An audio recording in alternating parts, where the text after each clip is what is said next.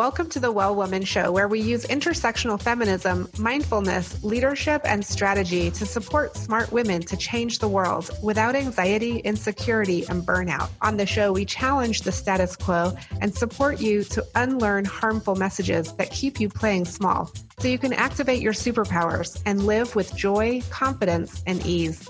I'm your host, Giovanna Rossi. Hello, Well Women. Happy holidays to you. Welcome back if you're a regular listener to the show, and a warm welcome to you if this is your first time. It's the holiday season, and many of us are dealing with stressful thoughts. Today, I'm rerunning a great episode on that topic with Byron Katie, author of Loving What Is. Katie is the founder of The Work, a simple and powerful process of inquiry that teaches how to identify and question the stressful thoughts that cause our feelings of stress. On the show, we'll talk about how to reduce our stresses in our lives, how to use the 4 questions to practice the work, and how to cultivate a practice of questioning in order to be happier. You can find all the links and information at wellwomanlife.com/274show. I'm speaking with Byron Katie this morning. Welcome to the program, Byron. Oh, thank you, Giovanni. So I just want to sort of jump right in and have a discussion about you and about the work. And I wanted to start with a quote from Loving What Is. And you say, "Go inside and find your own happiness to experience what already exists within you. Unchanging, immovable, ever present, ever waiting. No teacher is necessary. You are the teacher you've been waiting for." What do you mean by that? Can you talk a little bit more about that? Well, I went to the world for answers. Like, what do you do about this? How can I that? Well, what do you do? Well, what do you think? And it was a lot of depression in the end for me specifically. And what do I mean by, what you just asked me? It's like I found answers inside. There was a moment it became so clear to me to just question everything I believed about my life, other people's lives, what I thought about other people, to question what is running through my head. And all of a sudden, everything shifted. It shifted dramatically.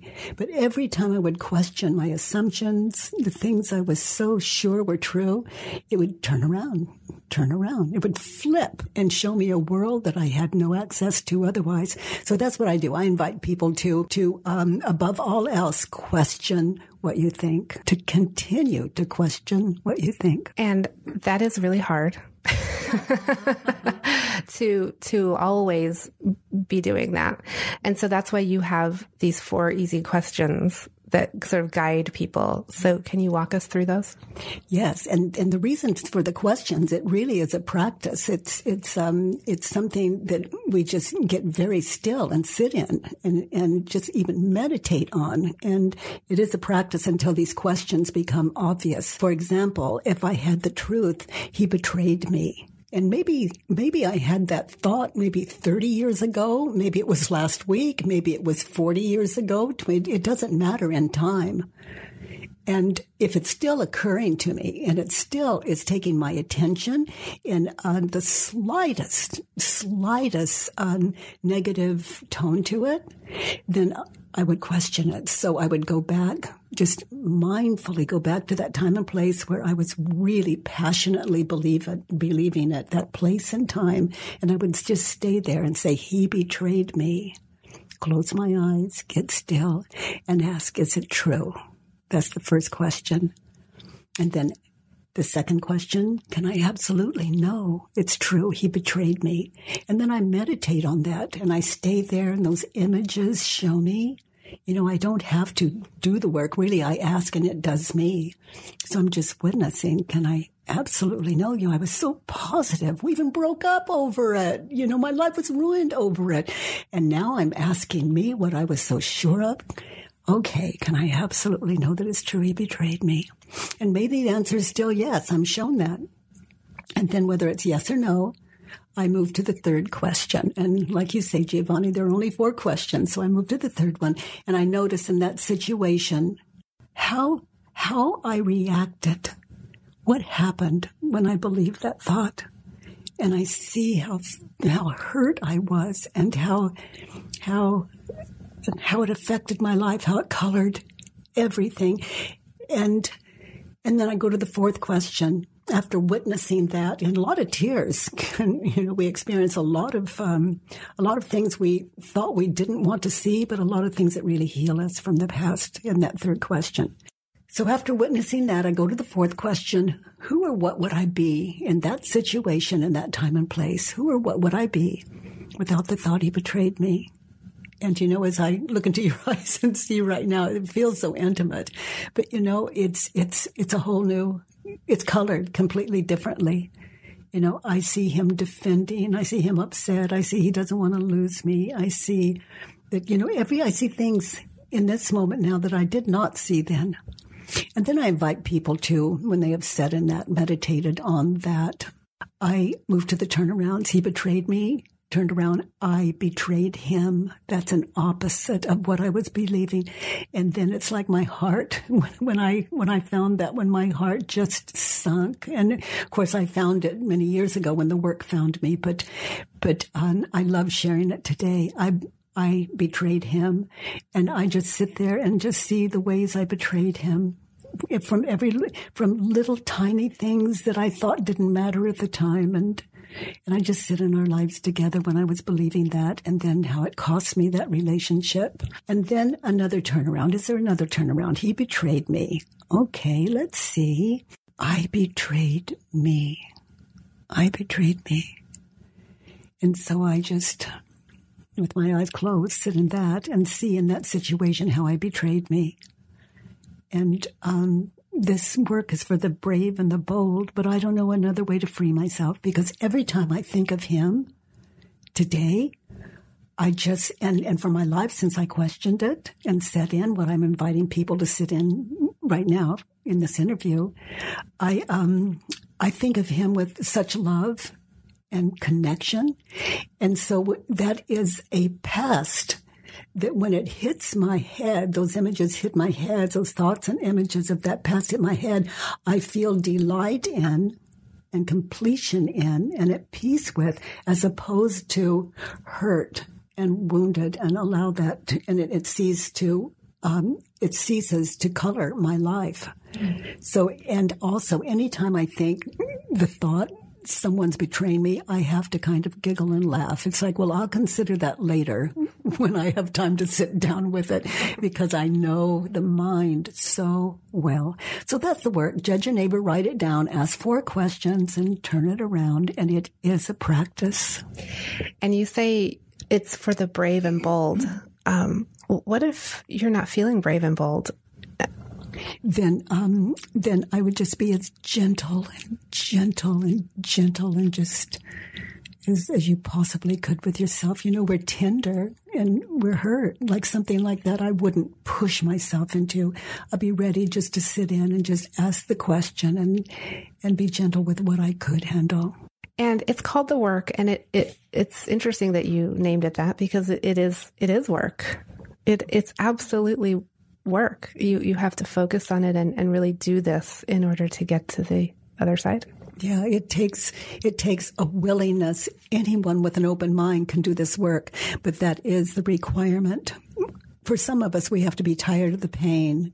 For some of us, we need to have tried everything else, maybe. And I know in my life I had. And then for some of us, we're just curious and we just want to know the truth. We don't have to hurt and be miserable to do this work. It's we never know what we're going to find in it, and it's fabulous from one end to the other. It's I wouldn't leave home without it.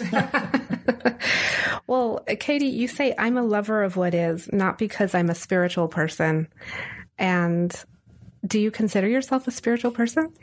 Well, that would be by each of us individually, how we define that, how we define the word spiritual.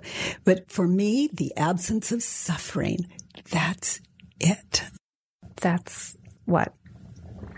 The absence of suffering, life without suffering, there are many people. I know that rather than speak for other people, I wouldn't be able to imagine such a life. I thought I had to die to end suffering. And I was very depressed, of course, and so that's how it seemed to me. So that was it, just the absence of suffering. And I found something much better than than just non-suffering. And so, have you suffered since then?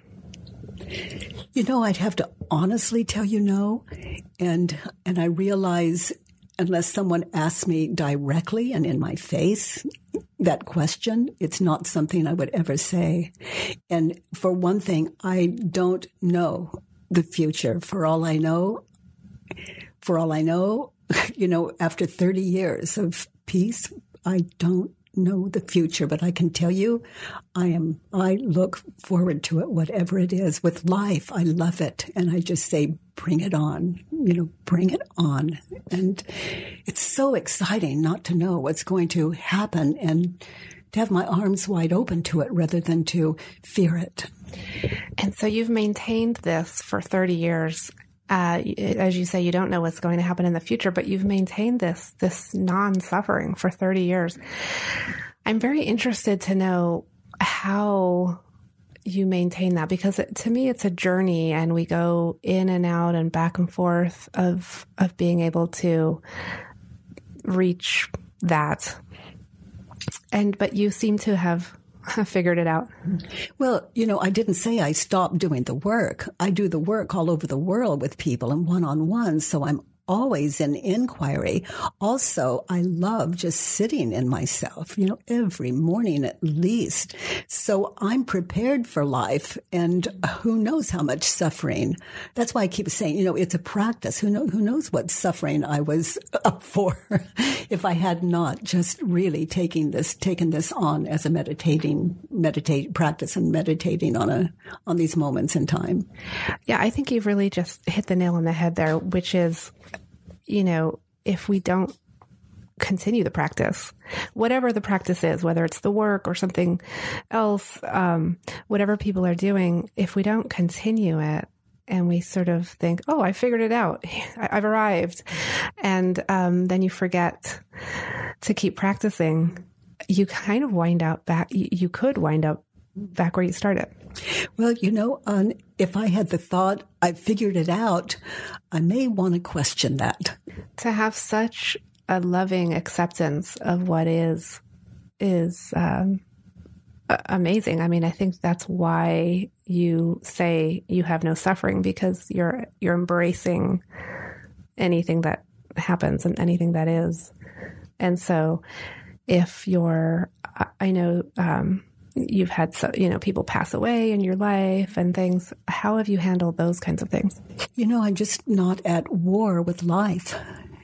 And again, my mind and heart, when your mind's open, your heart's open. So I just meet it all with whatever is there authentically, without pretending, no hiding. And just, I get to watch my life as it unfolds, as it happens. So, I think I don't know which one of my books, but I have a lot of life experiences that I talk about. And I have a new book coming out. It's the mind at home with itself. And it was so much fun to do.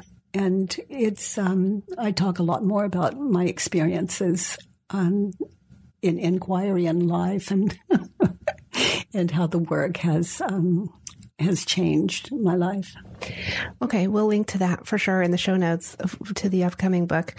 And Katie, I sometimes joke that I reluctantly read your book because I actually picked it up at a book exchange, sort of yard sale thing, and I picked it up and looked at it and put it back down and said, oh, I don't need to read that right now. And I went upstairs to my apartment and I opened my bag and there was that book and your face looking up at me. Oh my goodness. Oh my goodness. Well, I'm very happy if that helped bring us together. Then whatever happened there, I certainly am grateful. Somehow, obviously, I put the book in my bag and I did read it. And this was about 14 years ago. And it was truly an amazing experience. I think that somehow I was ready to read that. Do you sometimes think that people are in a place to receive information and other times you're not? I do. And also, I've heard many stories like that. I've heard people say they've tried to read it and they throw it against the wall, and then 3 months later they pick it up again and they throw it against the wall or buy it again and think, well, I give it away, and think, well, I better get the book again. It's not an easy read. It's for people whose minds are open to the absence of war, the ultimate end of war. And so I understand. Yeah. I fought the good fight, if you could call it the good fight, for 43 years. And then the work found me, and it found me inside. And the shift was so radical that people noticed. And then I began to show them what I found. Yeah. And that's how it happened for you. Yeah. I think that it really, it supports people to go very deep and very honest. You can't actually really get through the book without getting really honest with yourself and really facing a lot of those fears that have been such prisons all of our lives. But another thing about the book, it doesn't leave us alone. It stays with us and it holds us all the way. So it's you're talking about loving what is, right? Yeah, loving what is. And also, I Need Your Love. Is that true? It's a radical book for relationships, the relationship with yourself and others. And then the new one coming out. And I know one of the most popular ones is, I don't even know if that's true, but 1,000 Names for Joy. People love that. I'm speaking with Byron Katie, and we'll be right back. This episode of The Well Woman Show is brought to you by Well Woman Life Movement Challenge Quiz, your resource for living your best life. If you're in burnout or major transition, this is your time to figure out what's holding you back from making the changes you need to make in order to live your fullest, most joyful life. The cause of all of our challenges, personal or professional, can actually be rooted in the lack of internal superpowers and or external supports. Our Well Woman Life framework tells you which stage of the Well Woman life cycle you're in and what to do about it so you can truly live your best life. You can find out more at wellwomanlife.com/quiz. We're back with Byron Katie on the Well Woman Show. And on the Well Woman Show, I always ask my guests a few quick questions about how you view life now after you've produced all of what you have in the world. And the first question is, what does success in life mean for you? Just being happy in my life. That's the ultimate success for me. And in that, I'm freed up to just live a life of, how can I help, and availability. And whether I'm alone or with people, there's always something to contribute. And when was the moment when you quietly knew within yourself that you were really good at what you do? When people, rather than good at what I do, I'd say I'm just simply authentic. And I think that's always an expansion of even saying, just authenticity. That's basically all I'm interested in, is not being fake news. And so what does authenticity look like or mean? No fake news. In fact, when we take assumptions out of our head, if we look at the 4 questions and turnarounds, as we just experienced with he betrayed me.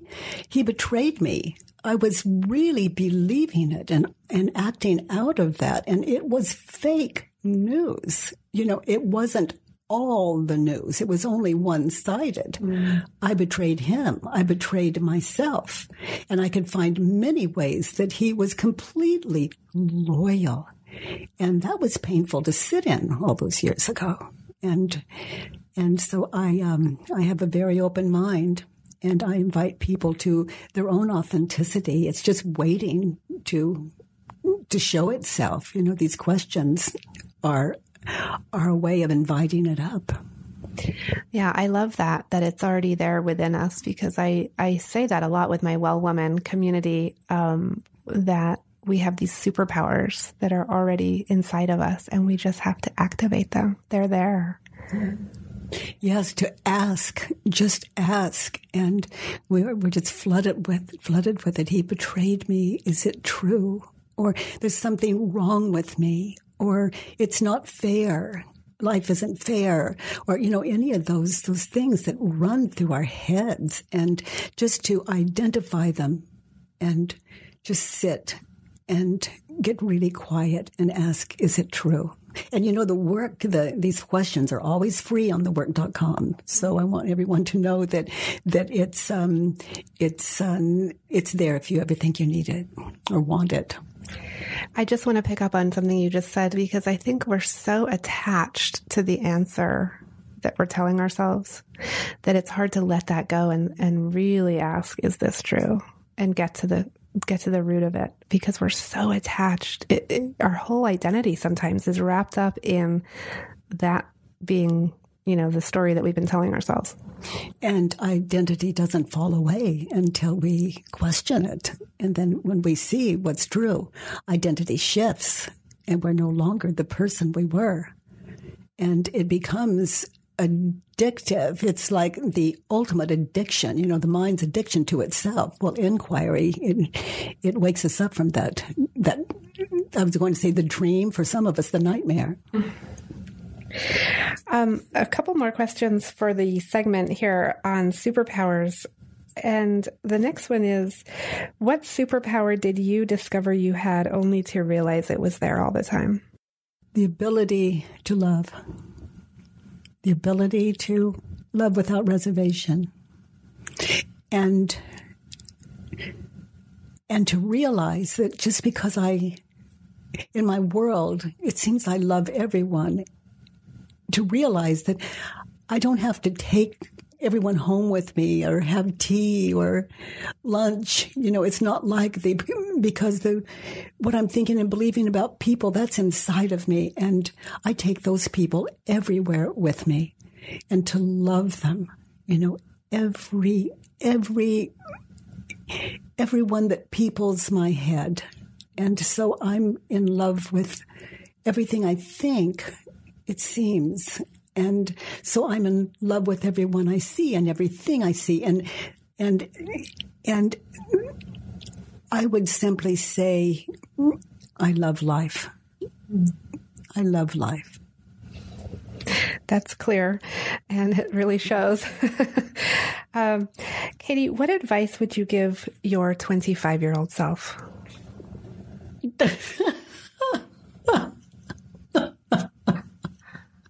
She wouldn't listen. What advice would I give my 25-year-old?